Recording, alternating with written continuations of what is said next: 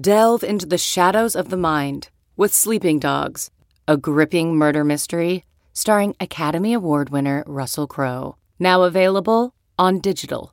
Crowe portrays an ex-homicide detective unraveling a brutal murder he can't recall.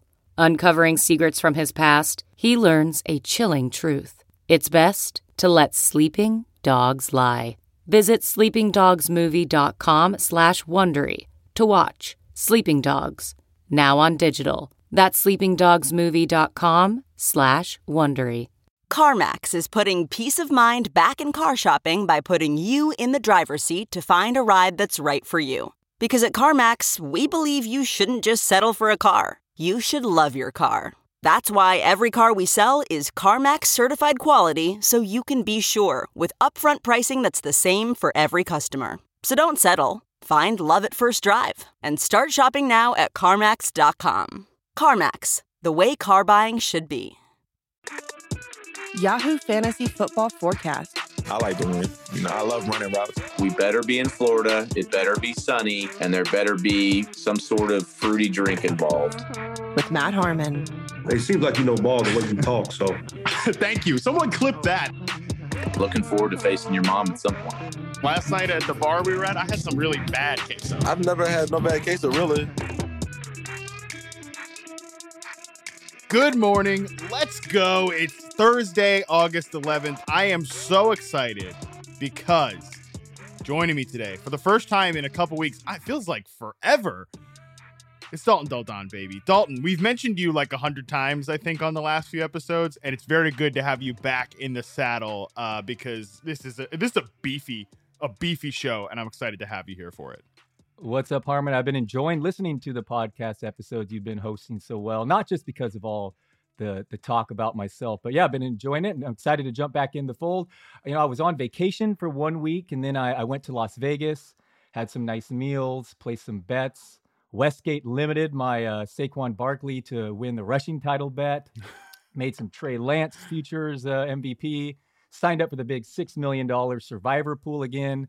And then unfortunately, it's not true. They say what happens in Vegas stays in Vegas, because I did bring a case of the COVID back to my family. So therefore, I was out of commission last week, suffering greatly, but back, good to go. Talk some bets, talk some football, talk some receivers. Let's do it, Matt. Hey, buddy, I'm just glad you're feeling better. Hope the family's feeling better. We missed you, but yeah, I mean, listen, if you're going to catch COVID, Vegas seems like a pretty likely place to catch it. So that does add up. In hindsight, it was inevitable, no question. But the wife is not super happy. I went there, made a bunch of bets, and then bring back a disease. But it is what it is. We're over it. It was a couple rough nights, but we powered through. That's a good point. Like, hey, sorry, I just bet a bunch of money. And also, by the way, you're all sick now because of me. Yeah, Thanks for welcoming me back. Anyways, let's move on to the show. The rumors are true. We are, again, going to be talking about wide receivers today.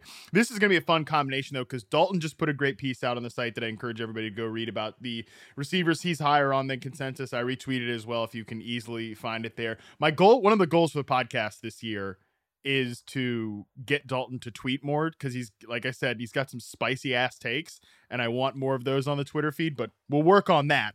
But we're going to talk about that piece today. We're also going to talk about some of the lessons that I learned from my pass catcher projections this year. We did the same sort of episode with Josh about the quarterback position last week.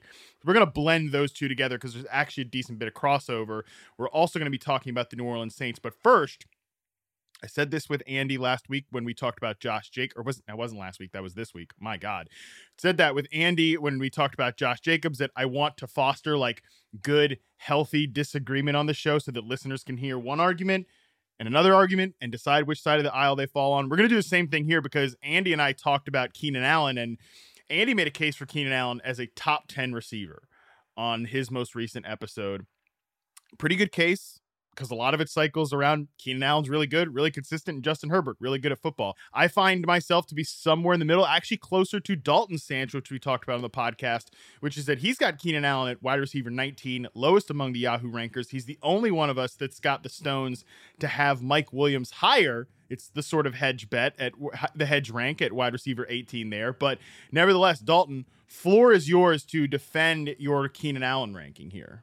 First of all, I appreciate the Twitter love. I do need to tweet more, no question about it, because I am putting out some takes that are certainly, my ranks are against consensus. All right, Keenan Allen. Yeah, let's talk to Mr. Andy Behrens here and tell him how wrong he is. Obviously, Keenan Allen has a safe floor, a superstar, throwing him the ball. There's no argument there. First of all, does Andy realize we're ranking 0.5 PPR here? I mean, PPR is a big difference here for Keenan Allen. He had 6 touchdowns on 157 targets last year. I mean, Gabe Davis is going to score that many touchdowns getting off the bus this season. Oh, boy. Keenan Allen is a 30-year-old who's seen his yards per route run drop every single season since 2017. And here's where it gets especially tricky for me. He saw his target per route run drop from 27% to 20% when Josh Palmer took over that wide receiver 3 role over Jalen Guyton last year. And guess what the Chargers' plans for this season? That's Palmer to be that number 3 guy. So when you see your target rate drop from 27% to 20% when you get the younger guys out there, obviously Mike Williams, what if he stays fully healthy a full year too? So to me, I mean, whatever, he's in 19th. I still have him the top 20 fantasy receiver, but in half PPR, the 30-year-old who's seen a decline in yards per route run for 5 straight seasons, and now more competition there with Josh Palmer. I'm more on the downside. I want more of these upside guys: Allen Robinson, Gabe Davis, Rashad Bateman. Give me these young guys with more upside 8 days a week. I totally hear you on that. I love that your rankings do reflect like big swings. And honestly, in this portion of the draft, it's still important to take big swings. We think about it later on in the draft, stuff like that. You want to take those upside bets, but it is important here. I think the key thing with Keenan Allen is you do have to ask yourself if he is a declining player. You mentioned the yards per route run. I'll also add that in 2020, he had a 77.3% success rate versus man coverage. In 2021, in reception perception, it was 74.2. That is a small decline. I don't know if it's incredibly meaningful. Same thing against press coverage as well. 78.6% in 2020, 73.5% in 2021. The zone coverage rate is also going down. I guess he could be on the back 9 of his career. Now, I think he has sort of old man game, which should age gracefully. But to your point, where's the ceiling in that? I think you get a really reliable floor with Keenan Allen. And honestly, if you could draft him you're never going to draft him at wide receiver 19, but that would be great if you could get that sort of player and stack some upside guys around him. So I think, to me, Keenan Allen, like I said, I sort of fall down in the middle between your argument and Andy's argument, because I have him, I think, at wide receiver 15. And to me, it's just, if I'm going to draft Keenan Allen, I do also want to take a big swing at my next receiver pick. Obviously, you're taking a pretty big swing if you're taking someone before Keenan Allen, but that's sort of maybe the where I come down in the middle there is I'm fine drafting him, but I would rather have like an upside guy to pair later on that might actually outscore Keenan Allen this year. Yeah, it's a fair point as far as athleticism. Waning in the 30s is going to matter less for him working out of the slot there. I mean, that's totally fair, but I just prefer my receivers to catch touchdowns when they're drafting them that high. And to me, that Allen just kind of lacks the upside there, the way he's utilized in the red zone. But dude, you're not going to lose your fantasy draft taking him. And it's certainly safer than a guy like Bateman, who's never done it, and Gabe Davis, who's never caught more than 35 catches. I get it. But I draft for ceiling and not, and I just swing for the fences, as we've established here. And Keenan Allen, especially in half PPR, I think Andy's a little off base there too, because he just gets a much bigger boost in the full PPR formats. Well, there you go. Listeners, you can decide if you like Dalton's argument or Andy's argument better and then apply it to your own team. That's what we're doing here, man. That's why we have a game. That's the whole point of this podcast. And I'd love to let me know on Twitter. Maybe let Dalton know too. Get him engaged there. Let him know which one of the arguments you liked better there. All right, but let's move on to some of these bigger swings you want to take here. We're going to talk through a few of your undervalued receivers before we start blending in my projection arguments, which honestly, like I said, a lot of it comes together. First of all, you've got Michael Pittman ranked as wide receiver 8. His consensus ranking is wide receiver 12. My ranking is also wide receiver 12. So maybe I'm a big Pittman guy. You know, I'm not going to say you, by the way, you took Michael Pittman right before me in a draft that we're in together. So you're on everybody. You're on Edwin taking Saquon before him. You're taking Michael Pittman before me. What a mess. Dalton is just demolishing this draft that we're in together. Maybe we'll talk about that perhaps next week on the show. But these are some notable wide receivers you've got behind Michael Pittman. T. Higgins, who I took right after you took Michael Pittman, Tyreek Hill, and our guy Debo. We're going to save Debo because we'll talk about him more in depth later. But listen, you're not going to get a lot of pushback on me on Michael Pittman, but this is a really bullish ranking for him at wide receiver 8. Yeah, and Graham Barfield swooped Trey Lance for me in the Superflex draft we're talking about. It's a fun league. Okay, so I don't need to explain to you, Mr. Reception Perception. You sign off on this, right? That Pittman was very impressive last year as a sophomore.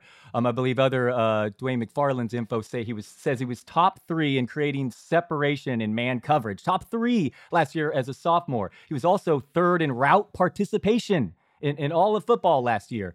Plays indoors. He's now year 3. I mean, most receivers make a leap between, year 2 or 3, but he also gets a huge quarterback upgrade.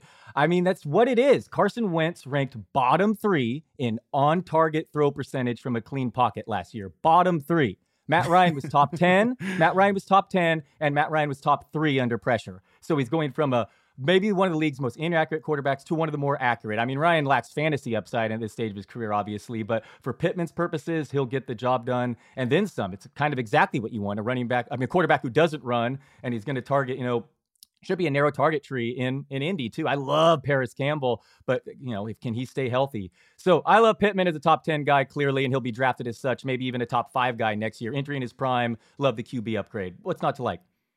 I don't see a negative in Michael Pittman's column, and I think we've talked about him a lot on the show. I'll continue to talk about him, but the reality here that I think we need to hammer home is this is not just an opportunity-based pick. He is an absolute ascending star receiver. I've called him a blend of Keenan Allen and Allen Robinson in reception perception, and that's going to be the big thing here. He is good enough to be wide receiver 8 from a talent basis, and the opportunity is so good. So we really can't talk enough about Michael Pittman. I'm sure people will be sick of hearing about him by the end of August, but we just do need to hammer the point home that he is good at the game enough to justify this ranking that Dalton has here.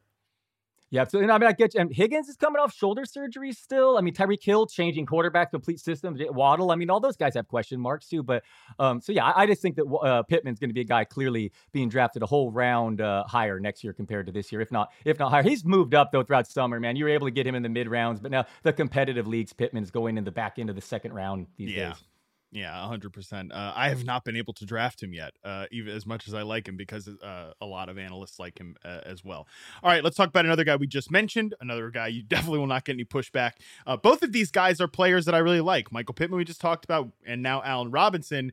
Dalton's got him at wide receiver 14. I'm ahead of consensus as well at wide receiver 18, but man, I'm with you, buddy. I want to bump him into that top 15. Consensus wide receiver ranked wide receiver 23. Allen Robinson. That's a joke. Way too low. Notable names that Dalton has behind Allen Robinson: Terry McLaurin, Cortland Sutton, Jalen Waddle, and both Chargers receivers. I'm ahead of Sutton. The other 3 guys I have and Jalen Waddle, the Chargers players and Terry, I do have ranked ahead of Allen Robinson. But tell me the extremely bullish case about Allen Robinson as a top 15 wide receiver this year.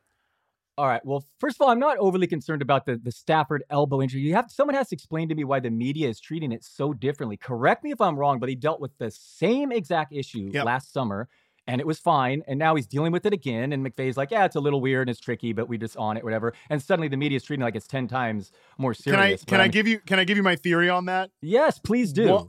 One, I think it's because it's the Rams and they're coming off the Super Bowl. It's easy to talk about. They did just win the Super Bowl. That's fair. Yeah.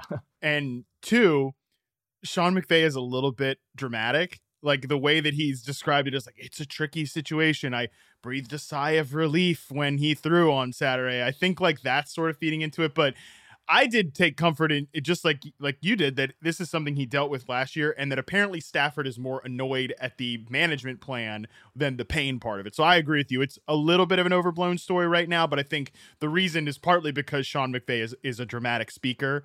There's a reason he wants to get into media at some point. The vast majority of targets for Allen Robinson during his career have come from Blake Bortles and Mitch Trubisky, like 80%, and the rest are maybe even worse quarterbacks. So the upgrade there is immeasurable. I mean, one of the biggest in NFL history. He's coming from a Chicago climate where they've never produced a 4,000-yard passer, and then Jacksonville before that when he scored 15 touchdowns as a teenager, basically. Now he's indoors with Sean McVay, Matthew Stafford. The Rams do not throw to their running backs, by the way, with Stafford. What if Cooper Kupp gets hurt? I mean, now we're talking Yahtzee, top 3 fantasy receivers. So to me, I mean, we saw what Robert Woods is putting up nice numbers as the number 2 in this system. And there's, Van Jefferson's dealing with an injury. Tutu Atwell was just a bad draft pick. He's too small to play in the NFL, beat press coverage. So I think A-Rob, to me, looks like a slam dunk top 15 fantasy wideout who you won't have to draft nearly that high. Yeah, he has an amazing floor. Robert Woods was pacing for 130 targets before he got hurt last year. And I think that's more important than I've seen other folks like, well, Odell Beckham only did this. Well, Robinson's getting onboarded from the jump. Beckham got onboarded in the middle of the season. So that's important. I think it's more projectable for the Robert Woods thing. And straight up, Allen Robinson is a better player at his peak than Robert Woods is at his peak. And Robert Woods is a very good player. So I think that's notable. Also, to your point as well, there is that injury upside scenario, which I do think we would have to imagine. I mean, nobody wants Cooper Kupp to get hurt, like knock on wood, whatever. But if he ever did, there's talk in LA, Robert Mays has talked about this. Jordan Rodriguez talked about this, that, they want to use Allen Robinson, not just exclusively as the X receiver. They want to have him in that role for sure, because it's important in the offense, but they want to move him around. They want to get him slot targets, sort of like Robert Woods was as a movable chess piece for that offense. I think that's a great fit for A-Rob as a player. And if Cooper Kupp was ever to go down, he'd probably just get thrown right into that slot receiver role because he could handle it. He has 3 more 150 target seasons on his resume than Kupp does. I mean, this guy commands targets, man. We'll see him indoors with Stafford. I don't know. Wheels up for me, A-Rob. And again, I know I'm preaching to the choir here, but yeah. So enough of that. Enough of the Dalton and I just patting each other on the back about Michael Pittman, Allen Robinson. Let's disagree a little bit here about Gabe Davis.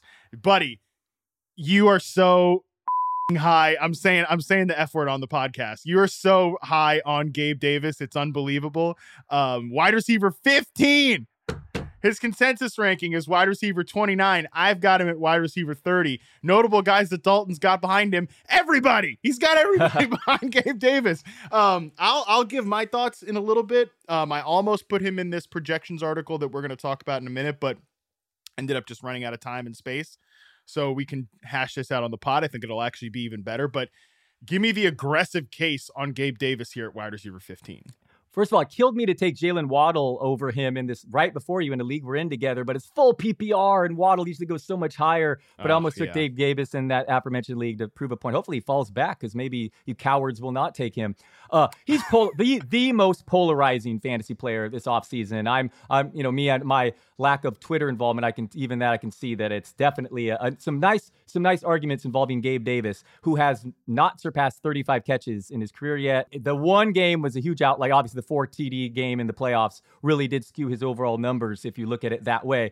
But my argument is this is a still developing receiver. He's one of the youngest receivers in football, and he commanded his college target share was the 94th percentile. And here we'll get to the nerd stats. So after Buffalo's Week 6 bye last year, this is not a small sample. After their Week 6 bye, Davis was targeted on 24% of his routes. That number jumped to 27% on first downs, which is the same as Stephon Diggs. And now Emmanuel Sanders is gone. So let me repeat. After the bye last year, Josh Allen targeted Gabe Davis on the all-important first downs 27% of the time, the same as Stephon Diggs. I mean, Diggs had never played a full season, by the way, in the NFL in 5 years of his career before joining Buffalo. Josh Allen attempted 65 passes in the end zone last year. 65. No other quarterback attempted more than 50. I mean, that's why Gabe Davis, as a part-time player, was top 10 in end zone targets. Going to be an absolute monster. Like I said, he's going to score a touchdown before he gets off the bus this season in this offense. What if Diggs went down? Again, one of the youngest players. One of the youngest players in the NFL, still developing. I think there's a level for him to get better as a route runner, and I just love his situation. So yeah, tell me why I'm so overly optimistic and crazy here. Well, here's the deal. I find myself to be kind of like a centrist in this very polarizing Gabe Davis debate, because I'm not going to rank him at wide receiver 15. I think that's way too aggressive. I'm not going to take him in like his really high ADP and on certain platforms. But if you're drafting on Yahoo or, whatever, and he's going around like that wide receiver 29, wide receiver 30 range, I'm totally fine with that. By the way, I've drafted Gabe Davis a couple times in like the Scott Fish Bowl when he's, fallen a little bit. So again, fine. I'm not like a all out Gabe Davis. There are some folks out there, and frankly, some of them use like my work to say that he absolutely stinks. And I mean, I don't think he absolutely stinks. He's certainly a raw route runner. He's never, I don't think, ever going to be a great separator. That's just not the strength of his game. But if he's a Devontae Parker type of talent, and I think we can agree. I mean, you're giving me the eye there, Dalton. But Parker was a first round pick, and I think that Parker, at his best, was like an average starting receiver. I'm guessing that Gabe Davis, at his best, levels off as an average starting receiver. Like, I think if both guys are healthy, there's a 0% chance that the gap between Diggs and Davis is that close from a talent perspective. At least this year, we'll see as Diggs gets older. But Diggs is like my favorite player in the NFL. So, we'll leave it at that. Shout out to Stefon Diggs, also in our intro as well. Loves to run routes, as he says. So Gabe Davis, the thing about it is we already have seen him get the promotion that I think people are baking into his role from weeks 14 to when the Buffalo Bills got eliminated in the playoffs. He played over 80% of the snaps in all but one of those games. And these were his game logs in that series. 543 and a touchdown, 585, 2 touchdowns, 340, 0 touchdowns, 3 catches on 14 targets for 39 yards to end the regular season against the Jets. He was terrible in that game. And then, of course, in the playoffs, 2 catches, 41 yards, 1 touchdown. And then we know, of course, he blew up 8 catches, 200 yards, 4 touchdowns. So honestly, I think that's what the journey for Gabe Davis is going to look like.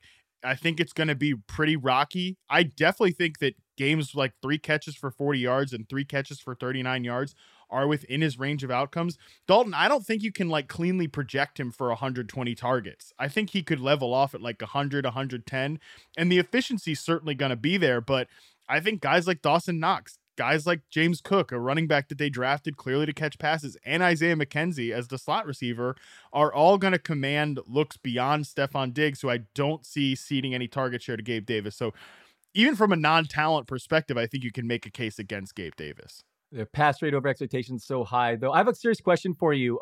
Would you think more or less of Gabe Davis if he had the Week 18 box score with 5 targets as opposed to 14? Well, I mean, I watched that game and he was just he was really, really bad in the game. That's the thing that hammers it home to me. And I think like maybe he takes another step. Like I said, I'm open to the idea he takes another step as a player, because I think when you look at his route running from year 1 to year 2, he has already taken a next step. So maybe he can continue to develop. I'm not ruling that out. But yeah, to me, like I'm just saying, I wouldn't count that against him is all I'm saying. 14 targets to me totally is like a plus. I hear you though, he sucked with them, but I mean then he turned around 2 weeks later and in the best game of the season, he dominated. I love Diggs, to be clear. I have him ranked ahead of Chase. So I just love this environment, man. I mean, the Bills are just going to throw like crazy, and at the goal line, as I keep saying, at the end zone. Again, he attempted 15 more than the next highest passes in the end zone last year. And I think that's going to continue. So I don't love hearing you say that you really question his ability, but my counter is just he's young and can get better. But yeah, it's nice. I'm glad we don't agree on all these for sure. It's way better this way. Yeah, again, I want to be a centrist on the Gabe Davis argument. I don't want to be full on. Like, I think it's the best way I've heard it explained, and I think Allen Robinson's in a similar situation with the Rams. Like Evan Silva, when we were on I was on the Established Run podcast, he said Gabe Davis, it's going to be tough for him to fail in this situation. Like, and I don't think Gabe Davis will fail. I think he could be slightly below expectation. I think he could be like I think the wide receiver 15 ranking is aggressive, but he's certainly going to give you monster weeks. And like I said, I've personally drafted him a couple of times. So centrist debate there. I think Dalton's way too high on him, but that's just where we come down there. Fair. No, he's risky for sure. Definitely risky. No, I mean, Manuel Sanders wasn't putting up monster numbers in that role, and maybe McKenzie just eats out of the slot like crazy. But man, I love that touchdown upside. And I think he can be a very average receiver, and in that role still be a top 30 guy. But I think there's upside for a whole lot more. Yeah, that's the thing. Like average Devontae Parker, if he was starting in the Bills offense, closer to like the peak of his abilities when Ryan Fitzpatrick, another intro guy, by the way, if Ryan Fitzpatrick, had that one season with him, we'd be pretty excited about Devontae Parker, and we'd probably be drafting him as a top 30 receiver. So I know you hate this Parker comparison, but no, it fits because I always overdrafted Parker, so it's fitting. It's fine. I just hope he turns out a little bit better this time. Well, there we go. All right, let's start to blend our two articles together here with my my pass catcher lessons from my projections and some of your undervalued guys. One of the lessons from my pass catcher projection article, and I want to keep hammering this home, CeeDee Lamb can absolutely lead the NFL in targets this year, Dalton. And part of it is definitely the state of the depth chart, right?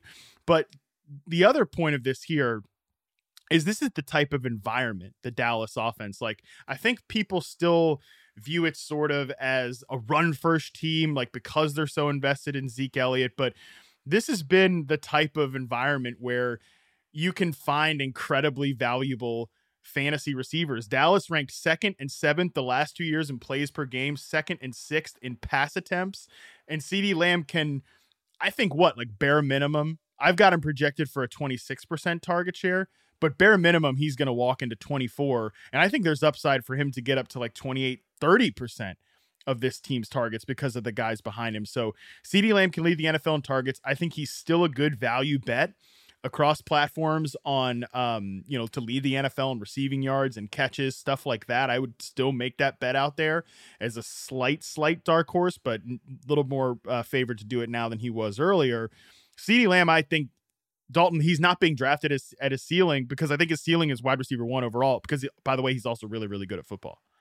Yeah, I'm tempted to move him above Jamar Chase as well, just given their competition for targets. Dallas led the NFL in points per game last year, led the NFL in scoring, and now we're missing Amari Cooper, Cedric Wilson, Blake Jarwin, Michael Gallup, and James Washington. So, I mean, yeah, it's a pretty awesome setup for CeeDee Lamb. And also, by the way, Dak Prescott no longer runs, and Zeke is Zeke, this stage of his career. So, I mean, why was Lamb not looking at 150 plus targets? And he's certainly capable of smashing with them. So, yeah, I fully agree with you here. And I really could see an argument for Lamb right there after Jefferson and Kupp as if wide receiver 3 this year. Yeah, I totally see it. I'm going back and forth every single day. I've got CeeDee Lamb at wide receiver 6. And I've got Mike Evans at wide receiver 5, and I'm so high on Mike Evans this year, but I'm tempted to move CeeDee Lamb to wide receiver 5. So I don't think you can buy him at a ceiling this year because his ceiling is to be the best receiver in fantasy football. But let's talk about Jalen Tolbert, who was in your undervalued wide receiver argument, because Tolbert, I think, is the only other guy. There's some hype on Lord Podcast. What's the guy you slacked me about today from Lord Podcast, by the way, is our producer, John Gennaro. Lord Podcast. Who's the guy we were talking about in Slack today on the Cowboys mini camp or training camp hype? You're gonna make me try and say his name. I don't remember. Yeah, because I don't want to say. Simi Fehoko. I'm gonna go with Simi Fehoko. All right, cool. Well, there's a lot of hype on this guy coming out at the Cowboys training camp. So that's to tell you the state of the Cowboys wide receiver depth chart. Jalen Tolbert, I think, is the only other guy who's got a chance to be sneaky good. His consensus ranking right now, Dalton, is wide receiver 86. That's bananas. People need to get in there and update their rankings. You've got him at wide receiver 51. I've got him at wide receiver 59. Really good late round pick is Jalen Tolbert. So funny thing we happened with Tolbert as far as my drafting, I was grabbing James Washington at the end, last round of every draft I was in, because it felt like to me people were misreading the headlines of Tolbert is going to start week 1. If you actually read the article, it meant he's going to start in 3 receiver sets next to Washington. Yeah. And CeeDee, but people were drafting the rookie way ahead of Washington. But now Washington's out for the season, so the joke's on me. And Tolbert looks even more like a green light here because the depth chart at wide receiver behind him, Gallup's already said himself he's not going to be ready week 1. So, I mean, it's Noah Brown suddenly is number 3 on the depth chart in Dallas. So there's only been 4 instances in college where a player's accounted for more than 50% of his team's air yards when on the field. One's T. Higgins, and 2 of them are Jalen Tolbert.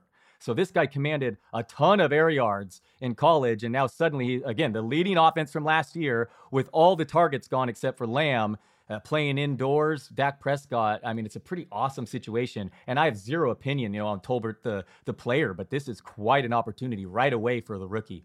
I like him as a player too. He was one of the more underrated prospects in the draft to me, and I think you can make an argument that among all the rookies, certainly, in the post round 1 guys, that he's walking into the best projectable opportunity combination with quarterback play here is Jalen Tolbert. So we both like him as a late round pick. I'm in agreement with Dalton there. I want to pick your brain about this one. You didn't have any of these guys in your undervalued receiver argument, but they were in my pass catcher projection lessons piece. man, making the math work for the Eagles is tough, right? And it's a shame because I love all of these guys in this offense. But look, the Eagles were dead last in pass attempts last year. Now, if you take some of Nick Sirianni's offenses from the Colts days, blend them a little bit with Shane Steichen, their offensive coordinator, you can get these guys to like 21st in pass attempts, but even that's an aggressive jump that I'm not sure they hit that. I think AJ Brown is going to have a dominant target share. I wouldn't project him as anything less than 23%. We're kind of on the same page with AJ Brown, wide receiver 12. You've got him. I've got him wide receiver 13. Where are you at with Brown this year as, kind of in this Michael Pittman, T. Higgins tier that we talked about earlier? Yeah. Love the real life player more than the fantasy player. I have 0 of him so far. Maybe it had to do with Jalen Hurts playing through an injury, but they became one of the most extreme run-heavy teams of the second half last year. There's competition for targets. Goddard, Brown, and Devonta Smith there. So I just don't love this setup. And Brown is good to miss a few games each year too. But then you read the highlights, and he's just Hurts is read the updates, I should say, in training camp. Hurts is just locked onto him, and it looks like they're making nice rapport, and they're good buddies off the field and whatnot. So, I mean, if he stayed healthy, it wouldn't be crazy if AJ Brown had a top 5 type fantasy season. But I feel like given their environments and the fact he's usually nicked up, to me, I'm probably not going to end up with a lot of funny thing. I'm not going to end up with much AJ Brown or Devonta Smith, but I'm ending up with a whole lot of Jalen Hurts. Yeah, I saw Eagles writer Jimmy Kempski tweet this week, and honestly, like you said, it's been the theme of Eagles camp that if the training camp workload spills over, AJ Brown's gonna have, I believe Kempski said, 11 billion targets this year. Yeah. So he's only been thrown to AJ Brown, which leads to the point that we've both kind of got Devonta Smith buried. You're lower than me, 43. I'm 39. I don't mind drafting him, but it's got to be below ADP. And he's been sort of would you call, to take Scott's term, would you call him more of a yellow light or a red light player? Yeah, more yellow light. I acknowledge he's a very good player. It's just I don't love the situation. He's the same tier there if I have him 5 or 6 spots lower, but more yellow light. Yeah, I agree with you. On that one. And the Eagles are just tough, man. I agree with you. I feel like it's just draft the base there, draft Jalen Hurts, and maybe worry about the rest later. Does that make sense to you? It does, because even Gainwell gets all the high value touches in the backfield. I mean, it's a mess. Yeah, it would take an injury in the backfield, and even as much as you like Goddard, it's just the volume's not quite there. So just take the QB, and all the rest to me are going a little bit too high. All right, Dalton and I, it's time, baby. We're going to talk about the 49ers and some of these undervalued players or overvalued players in the offense of our favorite team. We're going to do that right after this break. Searching for NBA playoff coverage? We've got you. The Old Man and the Three, presented by BMW, gives you an inside look into the world of sports. Hosted by former NBA sharpshooter and Duke legend JJ Redick and sports writer Tommy Alter, The Old Man and the Three offers unprecedented access to the league. Tommy and JJ discuss the NBA and interview some of the biggest names in the league, like Devin Booker and Luka Doncic. NBA final season is the perfect time to dive in, and you can listen to The Old Man and the Three wherever you get your podcasts. To hear episodes brought to you by BMW. Push the limits this NBA season with the brand that set the ultimate standard. BMW, the ultimate driving machine.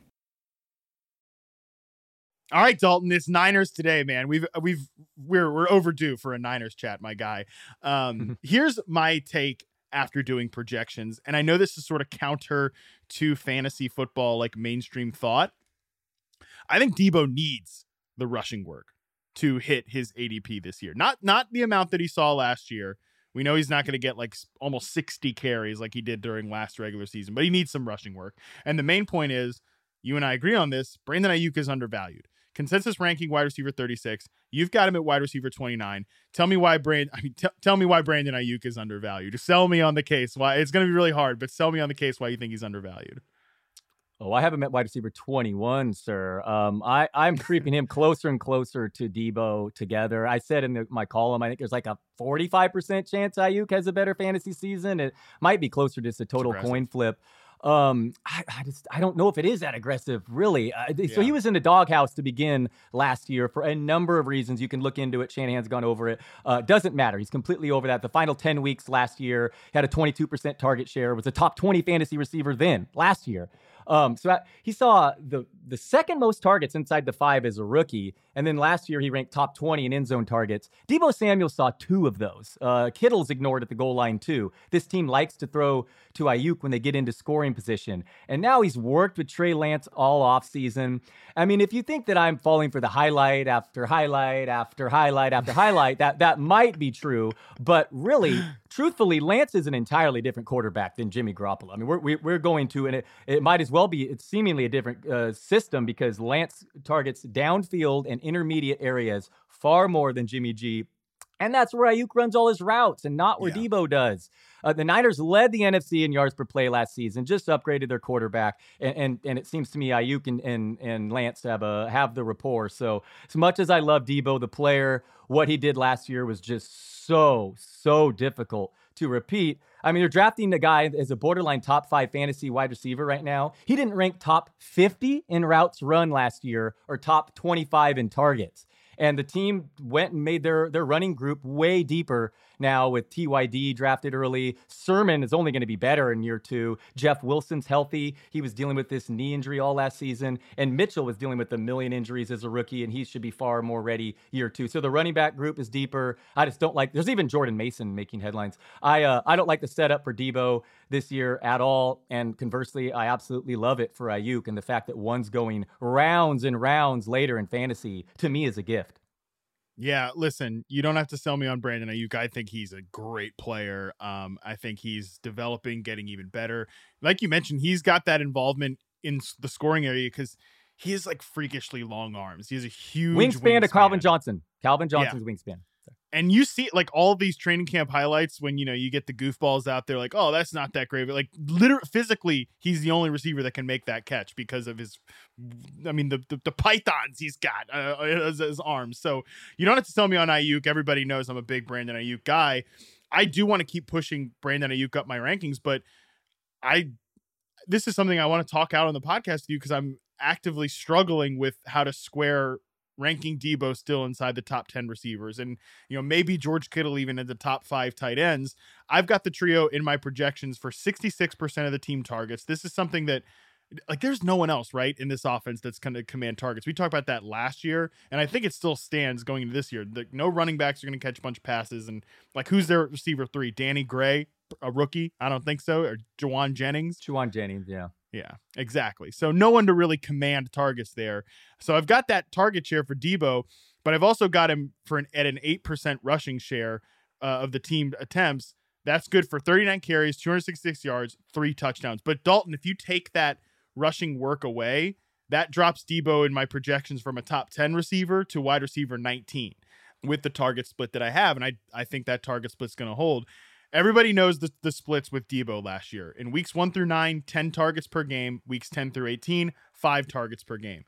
I realized that he had more expected half PPR points. This comes from Jared Smola of Draft Sharks. He says, remember, we want Deebo in a more traditional wide receiver role. 13.8 expected half PPR points over his first 8 games as a traditional wide receiver, 11.3 expected half PPR points per game over his final 8 games in a hybrid role. But Dalton, the situation that happened in the first 8 weeks of the season is never, ever coming back again. Where Ayuk was in the doghouse. Kittle was also, if I'm remembering correctly, banged up at part of that. So like basically throw that weeks 1 through 8 split for both receivers in the trash. Like that's never happening again. So if you're judging off the last few weeks, if Deebo doesn't get a ton of rushing work, I think there's a real chance he's not a top 10 receiver this year. Yeah, I moved him down to, he's my wide receiver 13, and I think it should be even lower, but that's just so far down below consensus. Like, and I've Kittle my tight end 6, so that's how I'm treating. I think Ayuk is gonna get far more targets than the market is suggesting here among these 3. And yeah, I understand why expected fantasy points were higher with the targets. The targets are worth more, but I agree with your assessment that Deebo's gonna need some carries to maintain his fantasy value how it was because this offense, the targets are not gonna be there. Like I said, he wasn't even top 25 125 in targets last year, and that was with Jimmy G. Now, I mean, so it's very risky where Deebo Samuel's getting drafted. I mean, the guy had like the lowest ADOT, yet the most yards yards per catch or something. I mean, it's like he's catching the ball at the line of scrimmage and taking it the distance for him. I mean, he had 8 rushing touchdowns and 50 carries. I mean, this just screams regression left and right for Deebo. I love the play. By the way, this guy used to always be hurt too, and he has a Jones fracture in his foot, and he just got paid heavily. I love Deebo Samuel. One of my favorite players to watch. But man, I'm telling you, Ayuk is gonna lead this team in targets this year. I would be shocked if not. I'd be shocked if Ayuk doesn't lead this team in targets. Wow. Well, listen, you don't have to sell me on Ayuk, but I do think this argument, both the arguments you've made and sort of the projections based argument, I do think in my rankings update, you're causing me to rethink a few of these receiver rankings, and I do think I'm gonna push Ayuk up and Samuel down. I don't want to totally red light Deebo as a pick this year, but because I drafted him in the Scott Fish Bowl too, but I do think I want to extremely green light Brandon Ayuk, and I think to do that, if you're going to justify that, I think you have to move Deebo down. So we've settled on something there. All right, let's move on to Rashad Bateman. I love Rashad Bateman as well. Where are you at with Bateman? I think you're well above consensus on him as well. Yes, I have him ranked number 17. I've been in up with a lot of him. The clear number 1 receiver in Baltimore. I expect that passing offense to bounce back. But this is definitely, you're some bit of an unknown here. He has not done it. Let's see if he can hold up a full season. He's a bit dinged up right now. I know Harbaugh's treating him like he's very important. And he said, just a minor injury here. We want to make sure he's right because he's expected to be a feature part of an offense that still could, how ready is J.K. Dobbins or these running backs? But love Bateman. So talk to me about the specific player. Can he take advantage of this opportunity with Hollywood Brown gone? Oh, yeah. I mean, I think Bateman's the biggest winner of the offseason. I think he's the most obvious breakout candidate in fantasy this year. And it starts with because he's really good, man. I mean, he can beat press man coverage on the outside. He can beat zone coverage going over the middle. I don't think the Ravens have had a receiver like this in the Lamar Jackson era. He's that good for sure. Scott and I talked about him on the Ravens preview that we did earlier this week. I love that you're so ahead of consensus on him. So you don't have any volume, because I have zero concerns about Rashad Bateman, the player. So you have no volume concerns, because obviously that's the biggest retort there. I mean, I'd like the team to throw 700 times, but I mean, Devin Duvernay and James Prochet are the number 2 and 3 receivers right now. So no, I expect the target share to be extremely high for Bateman. Yeah, and that's the thing, right? Like, there's enough room for Rashad Bateman. Unlike the Deebo thing we just talked about, there's enough room for Rashad Bateman and Mark Andrews, I think, to be good bets at their ADP. I think you can rank. Are you the only one that has Mark Andrews as tight end 1 this year among us rankers, right? Which is so funny, because originally I was like, no way is he going to repeat. He did a lot of his damage with Huntley last year. That was a fluke. But man, with Hollywood Brown leaving, and you just look into it more, Andrews was so good with yards per out run his whole career. He had 17 touchdowns the previous 2 years and was never targeted 100 times. I mean, now, so Mark Andrews was targeted 15 times, 15 end zone targets last year. Travis Kelce 4. And Travis Kelce, 33 now? Yeah, no, I'm sticking with you. I think Andrews and Bateman in an offense that's really going to bounce back with Lamar Jackson passing this year. I like both those. I like those guys. Yeah, for sure. Right now, in my projections, I've got them at a 51% share of Baltimore's passing targets, 143 for Andrews and 125 for Bateman. In my projections, again, that lands Andrews at tight end 2 and Bateman at wide receiver 29. I don't expect them to go back to full boomer ball. Like, I expect them to somewhat meet in the middle of what they did last year. Which, by the way, in the first 9 games of the season, Lamar Jackson was on pace for 583 attempts. And that was before the defense had fully fallen apart. Again, they're not going to run the most plays in the NFL. They're not going to, be 22nd in the NFL in pass attempts. But even if Jackson throws like 500 to 530 times, which is sort of where I've got him, there's more than enough volume. You really only need Bateman to get 120 plus to meet his ADP, and he has the upside as an individual player to be better than that too. I'm glad to hear you're on board with him too, because I've been ending up with a lot of him. It's very aggressive. Yeah, I have him as my wide receiver 17. Oh God, yeah. See, again, man, I'm a huge Rashad Bateman guy, but like, I'm in line. Well, I'm ahead of consensus, so, sort of with Rashad Bateman. I'm kind of right in line. I want to push him up, man. So I'm like sitting here. Imagine with my drafting list. Keenan Allen over Rashad Bateman. I mean, imagine. I mean, come on. I mean, come on. That's too cowardly. Come on. I know. Listen. I mean, I get it, right? The volume projection is so much better, but there are guys like Yeah, I mean, I got to bump Amari Cooper down again. I bumped him up when I thought Watson was going to miss 6 games, so I got to tank him. Would you rather? I mean, these are the guys I have above Bateman right now: Jeudy, Darnell Mooney, Amon-Ra St. Brown. Like, what am I doing? I mean, I got to have Bateman ahead of these guys. You got to have. I mean, Cooper, come on, I buried him in the low 30s. Cooper, you know, he's never received higher than a 22% target share in his career. I did not realize that. Now he's outdoors with Jacoby Brissett. He's barely top 40 for me, Amari Cooper. Yeah, he's also just an overrated player, but that's another discussion. Juju, you've last point before we move on to the Saints. I didn't have this on the outline. You're pretty low on Juju. Andy and I just had a bull case on Juju in the last podcast. So give me a little bit why, because I've actually bumped him. I had him in that tier that we just talked about with Cooper and the second year guys that I love, like Bateman and Moore and Gabe Davis and St. Brown and Darnell Mooney, that tier that we just talked about. I actually had Juju there, and then I bumped him a tier up. I've still got him a wide receiver 24, but I put him in the same tier as like A-Rob, Cortland Sutton, Brandon Cooks, etc. Am I getting a little too ahead of my skis on Juju?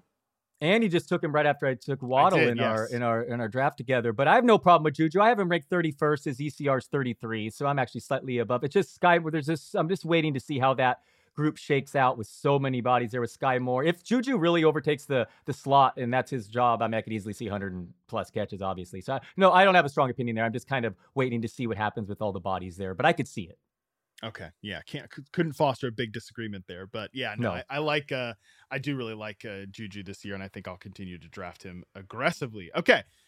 Saints preview Isaiah here. Pacheco. Can we just talk Isaiah Pacheco real quick? Yeah. I mean, dude, sometimes hype, you got to just read some. I'm buying this hype. I think he could easily separate himself and be the best Chiefs running back immediately. I mean, you look at his speed and the Andy Reid quotes. This is not the Darwin. What was the other guy? Darwin Thompson. What was that? Was that the guy? This is it was not Darwin Thompson. By the way, I fell for Darwin Thompson. Okay. So I'm a little. This is not that. Draft Pacheco into your drafts. Ronald Jones, my guy, may not even make the team.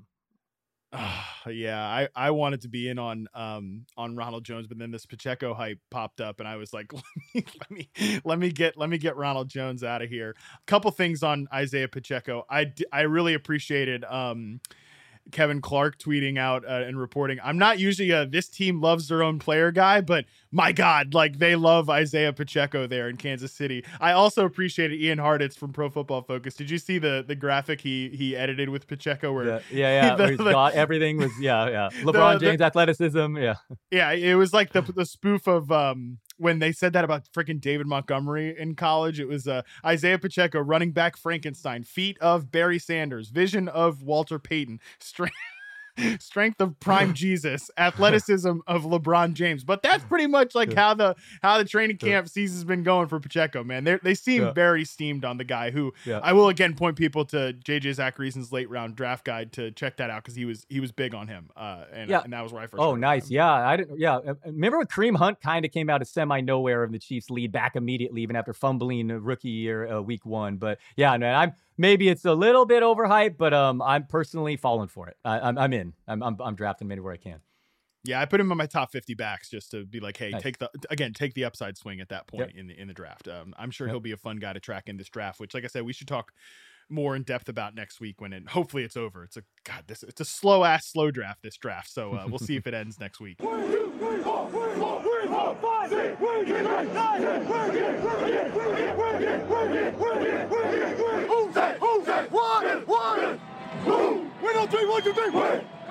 Let's do our Saints preview here, Dalton. I know you said you don't have a ton to say about the Saints, but this is a really interesting fantasy team to me, just because rarely do you see a team lose their Hall of Fame quarterback. Breeze was dust at the end of his career. We know that, but they lose their Hall of Fame quarterback. Then they lose their Hall of Fame head coach, all in the span of 2 years here.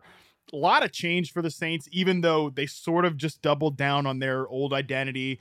Dennis Allen, the head coach there now. They bring back Pete Carmichael, who's been the OC basically forever, but only called plays the 1 year Sean Payton was suspended. So it seems like same old Saints, and they do the same thing where they trade a ton of draft picks for Chris Olave, and they move cap room around. It's kind of the same old Saints, but the offense looks really different. So do you have anyone here as someone you really want to call out as a great potential draft pick this year? Just that Kamara has been moving up my ranks when it looks like he's not going to be suspended. I moved him all the way up to my RB8. There's just so few backs that are utilized as he is, and Jameis Winston, his target rate was not nearly as bad with Taysom Hill. So I think the targets will go back up. I mean, there's no one else there in that running back room. Yes, their offensive line has taken a step back. So quietly, I've been willing to take Alvin Kamara early, second round in full PPR leagues with the news of him probably playing this full season, and just waiting for news of the receivers with Michael Thomas's health. I love Olave. There's Landry there. Yeah, like I said, I don't have too many strong takes with this team. Jameis Winston, I just took over Matt Ryan in our Superflex League. We were in together, and I played chicken with quarterbacks. I didn't love that, and I looked into it more. I'm like, Winston has more upside at this stage of their career. 2 seasons ago, he threw 33 touchdowns, didn't even play that well in real life. But at fantasy, indoors with these interesting receivers, and maybe their defense should play well too, though. So an interesting team with an entire new coaching staff and just basically a lot of unknowns. But my main takeaway is I've been bumping up Kamara. Yeah, I think there's a chance this offense slings it around a lot more and is more aggressive from a passing standpoint. Like they had Jameis Winston totally, neutered last year to start last year. They were starting to kind of let him uncork it, but then he got hurt against Tampa Bay. Also worth noting, it's a minor injury, but he did have a foot injury and missed some practices during training camp. So that is something to keep an eye on, although probably not a big deal. I think there's a chance Winston's a pretty good fantasy value from a quarterback standpoint. I mean, we don't need to see Andy Dalton, making starts this year. Give me a break. Kamara's targets are interesting. Scott had a good point on that on last podcast because he's got Kamara ranked pretty low in his running back shuffle. And I thought that was interesting because I'm with you that I've been pushing Kamara back up, but he did bring up a good point about the pass catching. Like they've even said he's not going to catch 80 passes again. And when you look at his game log with Winston, 3 catches, 4 catches, 3 catches, 0 catches, 5 catches, 10. There was that crazy game against the Seahawks because the Seahawks' dumb defense just wasn't covering any running backs. And Sean Payton, which again, they don't have Sean Payton to do that type of stuff this year, laser focused on that and hammered Kamara in the passing game. It was a primetime game as well, so everybody saw it. And then, of course, he gets hurt, does Winston next week. After that, 3 catches against the Bucs. For Alvin Kamara. So entirely possible that was an outlier. Just to jump in, I just want to say this. Kamara with Winston last year, 21.1% target share, 10.3% everyone else. His target, that's exactly his same target share for his matches a career high in 2020. It's 21.1. So Winston was a career high target share last year, for what it's worth, but that one game may have skewed it all. And I would argue too that remember their receiver depth chart last year? I mean, people were literally drafting Marquez Callaway in like round 9 of fantasy. That was a thing that happened last year because of this depth chart. Now he's like not even going to make a blip on this team because they have a really good 3 receiver set. If Michael Thomas is healthy, which reports are pretty good so far, we're checking boxes there. Chris Olave, who is my favorite rookie receiver this year. Really like Chris Olave. I've got him ranked ahead of consensus. And Jarvis Landry, who's fine. He's a fine 3rd slot receiver there that I don't think is going to command a ton of targets. But the receiver depth chart on this team is very, very different than it was last year, especially to start. Great point. And then I'll counter and say, who's the number 2 running back is a 32-year-old Mark Ingram that no one, you can't even dare anyone to draft him in fantasy. I mean, that's no one behind the depth chart of Kamara compared to these other backs getting drafted behind him. So I could see a lot of touches he could handle, but totally. those are fair points. And he's more on the downside of his running back career. It's crazy. I'm drafting someone after 25 years old, but he, surprising. So few backs get the goal line and the target. So that's kind of my thoughts with Kamara. Yeah, I've still got him in my 3rd tier of backs, Alvin Kamara, and I've got him running back 12. But I'm gonna bump. I need to update the Browns thoughts again in my rankings because I gotta sink Nick Chubb too, who I had pushed up in the thought that Watson was only gonna miss 6 games. Yeah, Dalton's making a gross face about that, and I totally agree. Kamara's 1 season removed from 21 touchdowns in 15 games. Yeah. I think there's a chance this offense can be really fun this year just because Winston can be a fun passer and this receiver set is good. So let's end it on that note. Michael Thomas.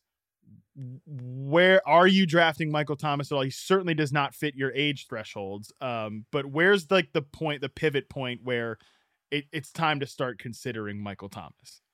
Man, I'm just looking now. So I have him ranked 32. His ECR is 31, and that's about where I want. I want to be right just on market with him because I don't have a strong. I could see him if he's healthy again. I mean, this guy was, just an absolute target dominant hog, and he could be back to a top 15 fantasy wide receiver. I think I was listening to Andy Behrens on the Chris Harris pod. He has him, I think he's top 12 fantasy receiver, and I get it, but Olave and even Landry's a target hog, and this ankle injuries lasted 2 years. So you could also see downside with Thomas. Maybe he's just never the same player, and Drew Brees was that special connection, and now he's battling a young rookie, and I could see the downside as well. So I have no spicy take with Michael Thomas. I'm just right there in market. I have one of them so far, but I do a lot of drafts. What about yourself?